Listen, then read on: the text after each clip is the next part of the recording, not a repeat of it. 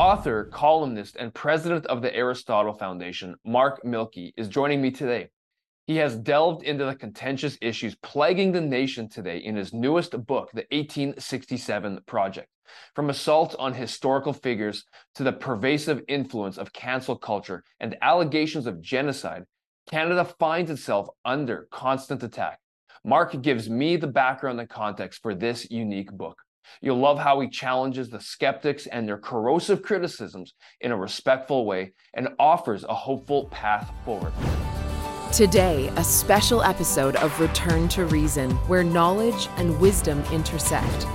Well, Mark, it's so great to have you on Return to Reason. Thank you for joining us. How are you doing today? I'm great. Thanks for having me on, David. I appreciate it.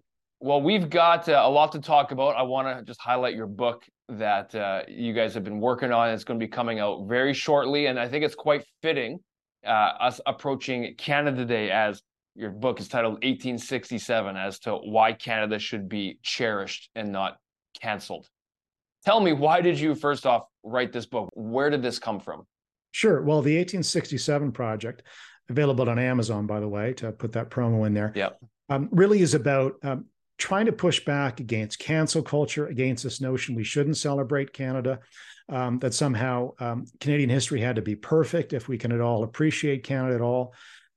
So it's really an attempt to say, listen, we got here in the 21st century, care of past generations. I mean, starting 20,000 years ago with Indigenous folk, people we now call Indigenous, that crossed the Bering Plains, or their ancestors did, and everyone else since that built Canada. And try to imagine being a fur trader 500 years ago. You helped carve out the country.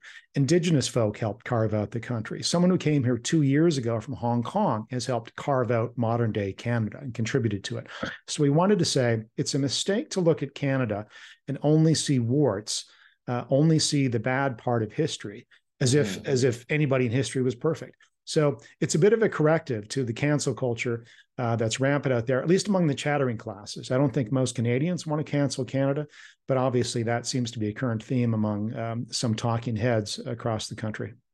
What are some of the issues that you address specifically in this book that have seemed to contribute to this idea of not being proud of our nation or wanting to cancel events such as the Canada Day festivities that over the last number of years, you've seen lots of different cities and towns contemplating or going through with canceling the celebrations. Even this year in Calgary, I'm not sure if people have been following, but Calgary, your hometown, my hometown here, has been back and forth whether they're going to celebrate or not. So what are some of the issues that you are contributing in this book? Sure. Well, there are 19 authors in addition to myself. We each took a chapter in the book. One example is informed history on John A. Macdonald. John A. Macdonald, his statues have been removed in Victoria, torn down in other parts of the country. He's been vilified. So the author of that chapter in the 1867 Project, Greg Piasecki, a Toronto intellectual property rights lawyer, Greg wrote a chapter on John A. Macdonald saying, listen, you have to understand something about John A. Macdonald. He is not the villain that he's made out to be on Indigenous issues, for example. Here is a fellow who went to bat for Indigenous folk across the country in his era. It's John A. Macdonald that set up what we now know as the RCMP, originally the Northwest Mounted Police.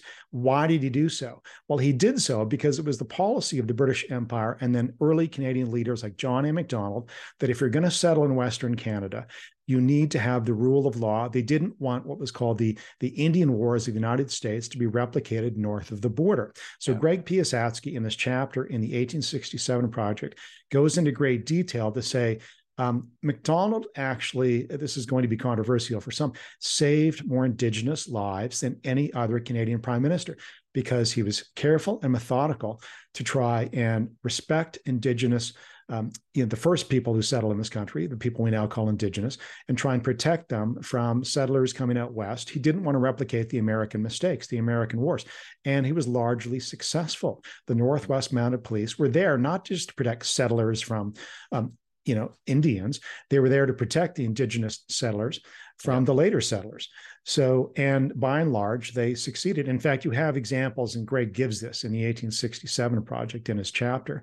He gives examples, of course, of some Native leaders and peoples that crossed the border from the United States precisely to seek protection of the Canadian state. And that was John A. Macdonald's doing. So that's one example of a claim that will be controversial to some. But as Greg, who is himself part Indigenous and Métis, says, look, this chapter is necessary because we need to have actual history discussed in this country, not vilification accounts that expect historical figures to be perfect. And Macdonald had his flaws, including on some Indigenous policy, but he's not the villain that some of the talking heads out there make him out to be. So what do you hope to achieve with this book? Like, if you were to look back in 20 years and see what did this book accomplish, what would you ideally like to see? Well, that people understand that we got here in 2023 on the sacrifices of everyone who built Canada. As I mentioned a moment ago, from the first settlers 20,000 years ago who came across the Bering Straits, or the Bering Plains as they were then, to someone who showed up 500 years ago, 200 years ago, and 2 years ago, or yesterday, a refugee from Ukraine. But Canada, people sometimes, I think the problem these days is people don't understand how ideas matter to history and how we built on the ideas of the past, or that history is nuanced. Let me give you a clear example. In 1858, several dozen Black Californians showed up in Victoria, British Columbia in 1858. Why did they come? They were escaping the prejudice of California, a very prejudiced state in the 1850s. And the Black Californians came to Victoria and did what people who moved to Victoria always do. They write back to their relatives and brag about Victoria, and not just because of the flowers. They do this because they find tolerance in Victoria of their day from the British governor, James Douglas, from the Anglican Archbishop. Now, they did encounter some prejudice. Unfortunately, it was from some Indigenous First Nations up island. So history is more complicated than the simple my people good, your people bad narrative that we hear today. One of the things, I don't discuss it in this book, but I did it in my previous book, in The Victim Cult, is I quoted Alexander Solzhenitsyn, who said, the dividing line between good and evil runs through every human heart. And the goal of this book is to remind people that actually everyone has their flaws and virtues, including all of our ancestors. And we better think concretely about how to unite around good ideas, not divide based on identities, past or present. Well, it really seems that in our day, with the rise of cancel culture, there also seems to be this rising of not knowing all the facts, or even caring to know the other side of the story or the full picture. It's almost a convenience culture. You get a snippet of a headline of maybe a biased journalist or a news reporter on something, and people take that and it's inflamed, and they don't get a chance to see the whole story. How much has that influenced this disparity in terms of whether people can be proud of our nation or not? The fact that people don't necessarily seek out the entire truth. Well, or they don't put it in context. So that's a problem. I think part of what's driving this actually is a modern utopian movement. And what I mean by this, and I described this in the introduction, in my introduction to the 1867 project, before we go on to the other authors in the book. I described the problem with modern utopianism. The way to think about it is this. In the 20th century, utopians, like Marxists, looked to the future and tried to create a perfect future. They were wrong, dead wrong on economics and much else. French revolutionaries in 1789, looking to create a perfect France, and they bring down the ancient regime in an attempt to kind of start from year zero. Utopians are always a problem, but at least the French revolutionaries and the Marxist revolutionaries could argue that perhaps their project could succeed in the future. We have people who look to the past now, to 1867, to John A. Macdonald, to other founders, to an imperfect Canadian history. And weirdly, they expect history to have been perfect, even though history is full of imperfect human beings like us today. And so I think the problem with cancel culture today is that it's immodest. People actually think that the past should have been perfect, even though no one is perfect today. And they're immodest in this sense as well. I think it's unquestionable that 100 years from now, Canadians will look back at you and I and others and go, what were you thinking on issue X or Y, right? Because nobody's omniscient. We're not God. You have 80 years on this planet, sometimes at most, or 100 years. To think that you can know everything by the time you're 23 or 83 is hubris. And so we make mistakes today that future generations will look at and go, what could you possibly be thinking? And the only excuse is, well, we did our best. And in terms of Canada and thinking about it contextually in history, a lot of the ideas that have led to a free, flourishing country today, or allowed people from all over the world to flourish now in Canada, it doesn't matter whether you're from South Korea, South Africa, or Singapore, are the ideas of some of the early founders, the British classical liberals that valued the individual, that said the individual is more important than the tribe. And that's another message from this book, The 1867 Project. You have to be very careful not to get into the swamp of identity politics as is happening and looking at people based on skin color, ethnicity. So, but cancel culture has really come from, I think, this utopian perspective that history should have been perfect. I don't know why people would think that. Well, you kind of got into a little bit of my next question. I was going to ask about the rise of identity politics and critical theory and how that really has affected this criticism and really, criticism on Canadians' history. Maybe do you mind touching on a bit more about the rise of critical theory and how that has affected how people view Canada? Sure. So Professor Bruce Pardy from Queen's University, law professor at Queen's in Toronto, writes the very first chapter in the 1867 Project, talking about four theories of the apocalypse. And one of them is critical theory. He starts with critical theory. I'm no expert on it, but Pardy is. And in the 1867 Project, Professor Pardy talks about critical theory as an offshoot of Marxism, really. So again, in the 20th century and before, Marxism thought that everything about the economy was derived from power, that there was no independent reality, and you could recreate human beings and their societies based on kind of a top-down approach to, supply and demand and prices and the rest of it. It was really anti-reality theory. It didn't take into account how human beings behaved. So Marxism was dead wrong. Nonetheless, what happened was when Marxism failed, Pardy and others look at critical theory. Critical theory is kind of a revamped, rewarmed, recycled Marxism, where the notion is that everything in life and in society is really just a power game, and that you can create your own reality as long as you seek power. And so there's no objective reality out there. And so Professor Pardy goes into this and says, the critical theorists actually think there is no objective reality that you can measure success by, or that the project from the Enlightenment, empiricism, where we weigh things, for example, or the scientific method says this is how you get to a better world, is nonsense. And you can kind of declare a better world just by saying we want a better world, right? Which is kind of where woke culture comes from, or social justice advocates these days.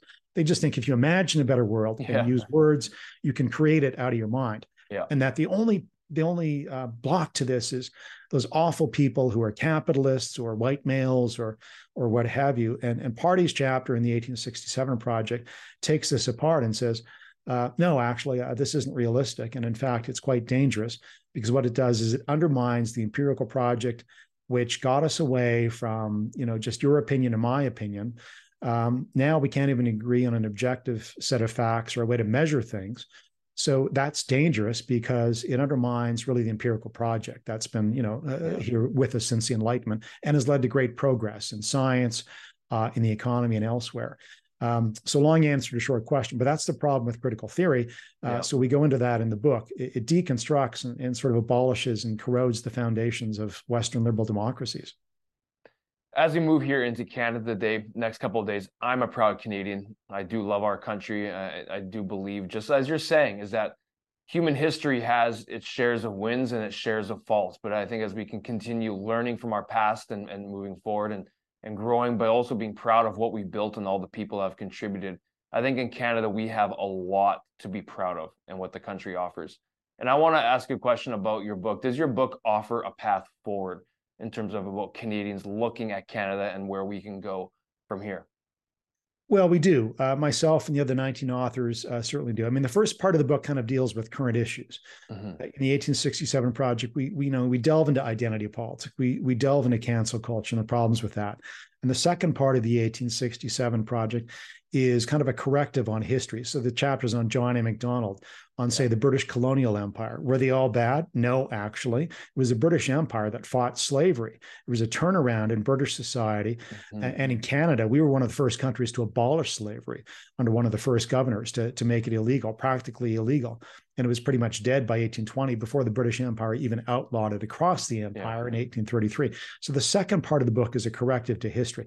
And the third part of the book looks forward. What kind of Canada do we want? And that's where myself and other authors get into, all right, can we rediscover a shared humanity? Whereas Canadians, we look at each other as individuals. We look at each other and we value each other for our character and our merit.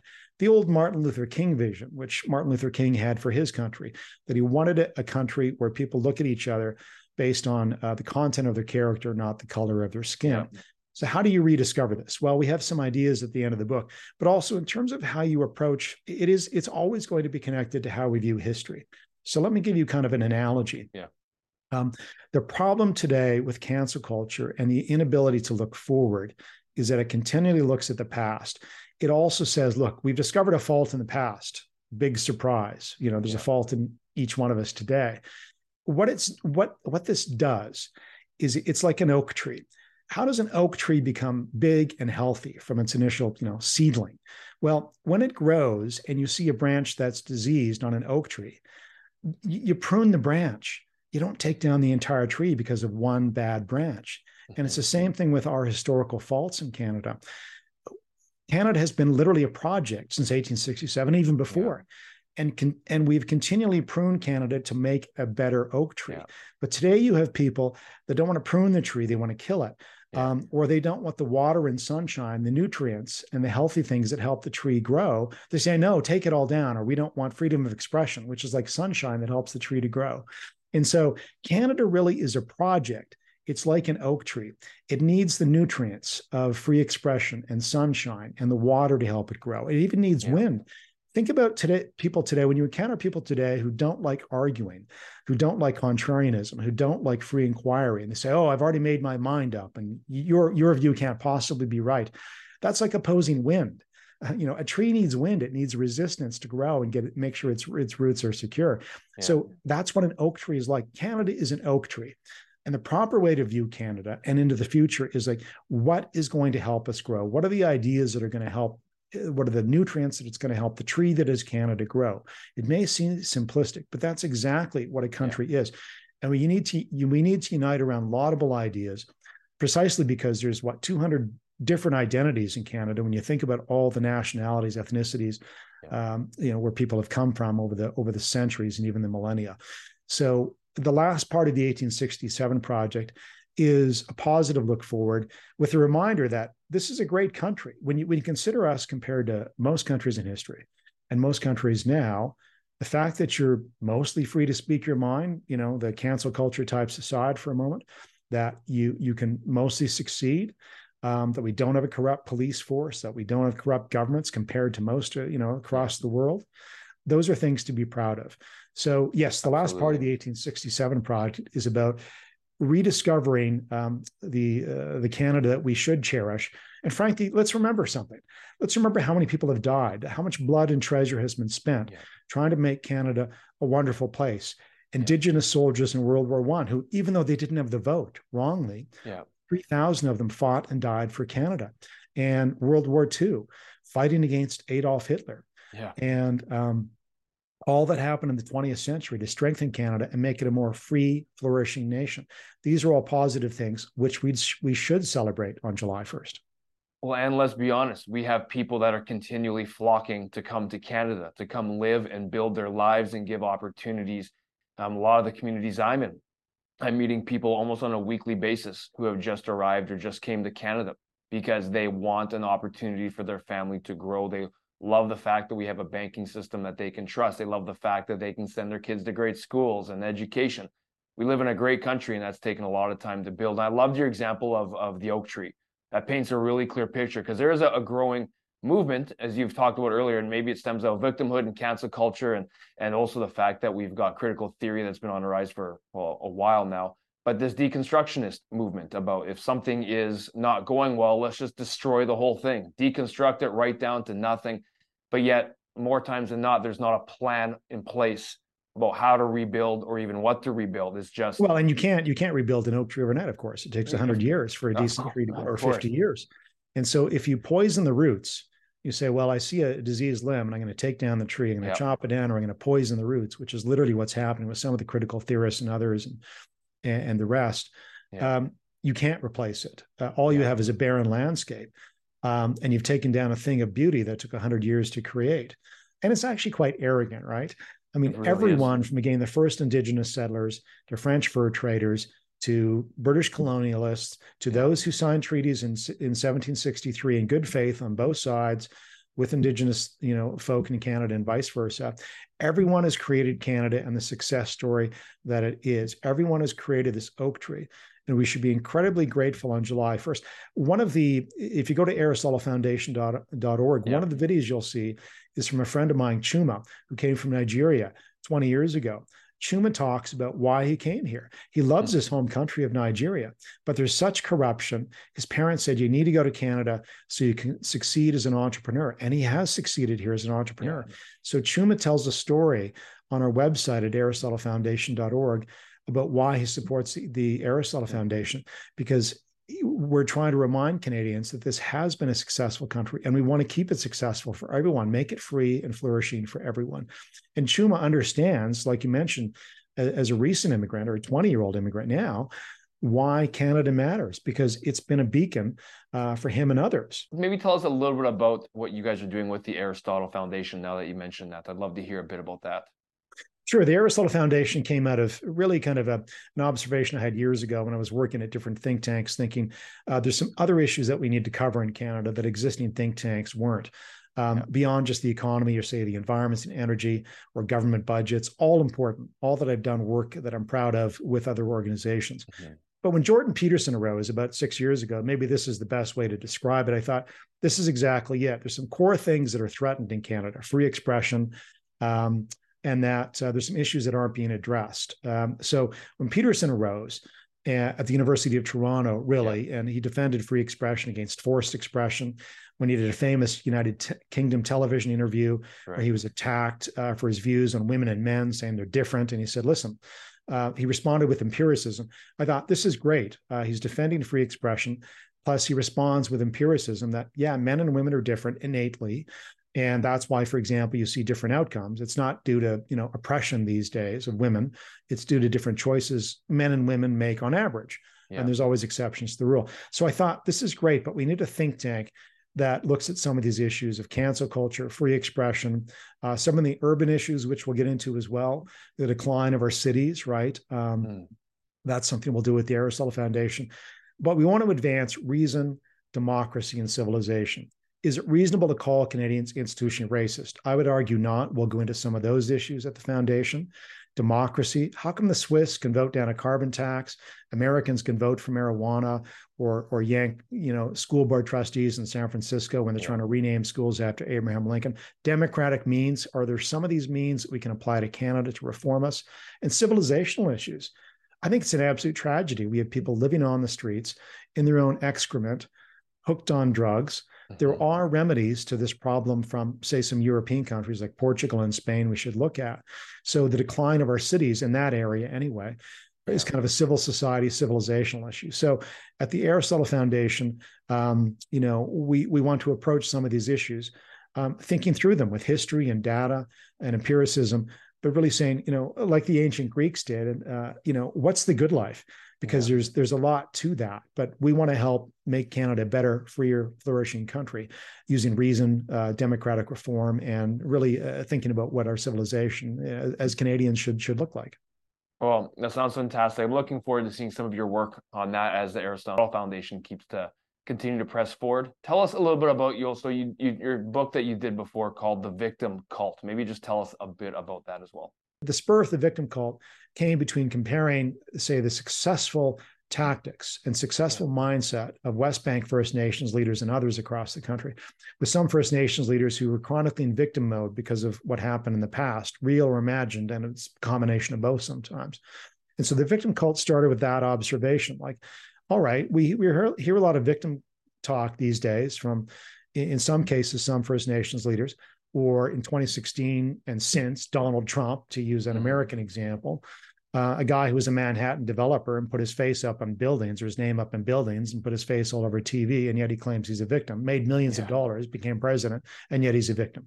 Yeah. To use two very different examples. So I conceived of this book as, hold it, is this a healthy development? And The Victim Cult, which was released in 2019, and an American edition 2 years later, it talks about the danger of victim thinking. And to give you some clear examples, when people start to think of themselves only as victims, look at others as oppressors, sometimes that can become very dangerous. Yeah. Germans did this in the 19th century because they were victims of the French in wars, but they began to look at themselves as victims, and they got into this victim mentality where everybody else was an enemy. Jews, people know about that. But also English liberals in the 19th century. Everyone was kind of an enemy or an oppressor of Germany, and they had to kind of rediscover their identity. It was a very narrow tribal identity that Germans engaged in, and it led to a destructive end. It led to 1933 and Adolf Hitler and the Nazis, who again thought of themselves as victims because of World War I. For sure. This narrative is very dangerous. So the victim cult is about saying, listen, be very careful of victim narratives. It's not that sometimes it's not true. Yeah. If you're an East Asian, if your origin is East Asia, say as a Canadian or an American, maybe your ancestors came from Japan or China or Korea, you were victimized by white Americans, white Canadians early on in the 19th century and probably up to the 1950s, really. Yeah. But East Asians are a good example, those of East Asian origin, of those who refuse to think of themselves as victims, but push back in the court system, push back in politics, got their children in education. And one of the wonderful things I discovered in research for the victim cult, and I put in the end of the book, is I noticed when looking at statistics from the 1920s from American states and American data, that if you were, if your origin was, say, Japanese or Chinese ethnicity or origin, those countries, Japan or China originally, but you were an American, your kids started to graduate from high school and college at rates much higher than white Americans by the 1920s, even though this was the most discriminatory period in American history, and the same with Canada. Yeah. And eventually Asian Canadians and Asian Americans succeeded because of their focus on education and entrepreneurship, among other things. They refused to allow the actual discrimination that was occurring, the prejudice that was occurring, to keep them down, and they found whatever avenue they could to succeed. And Canada was certainly imperfect in the 1920s, as was the American state, but nonetheless, they refused to think of themselves as victims, and eventually triumphed. And now it's a cliche that if your family has Asian origins initially, you're at the top of the income heap, right? You've got more assets than other Canadians, and this is a good thing. But it shows the power of refusing to be a victim, and that's the positive part of the victim cult book. Well, I appreciate you putting words like that, pen to paper, in a book. People need to read that one, as well as I know this book that's coming out right away, 1867, Why Canada Should Be Cherished and Not Canceled. If you're watching this program, go take a look. Get this book in your hands. It'll give you a lot of reasons of why you can be proud to be Canadian. Mark, go ahead and let us know how people can follow you and how can they access this book. Sure. If you look up the 1867project.ca, it'll take you to the Aristotle Foundation organization website. If you go to amazon.ca, you can just type in the 1867 Project, and you'll get this book from myself and 19 other authors. Awesome. Thanks so much, Mark. I really appreciate your time. Thanks for joining us on Return to Reason. You're welcome. Thank you, David. Anytime. You are an essential part of this series. Support truth, knowledge, and wisdom by sharing this show with a friend. Visit returntoreason.tv. There, you can subscribe to our newsletter by clicking Become an Insider. Get the latest articles, episodes, and exclusive content. It's Return to Reason.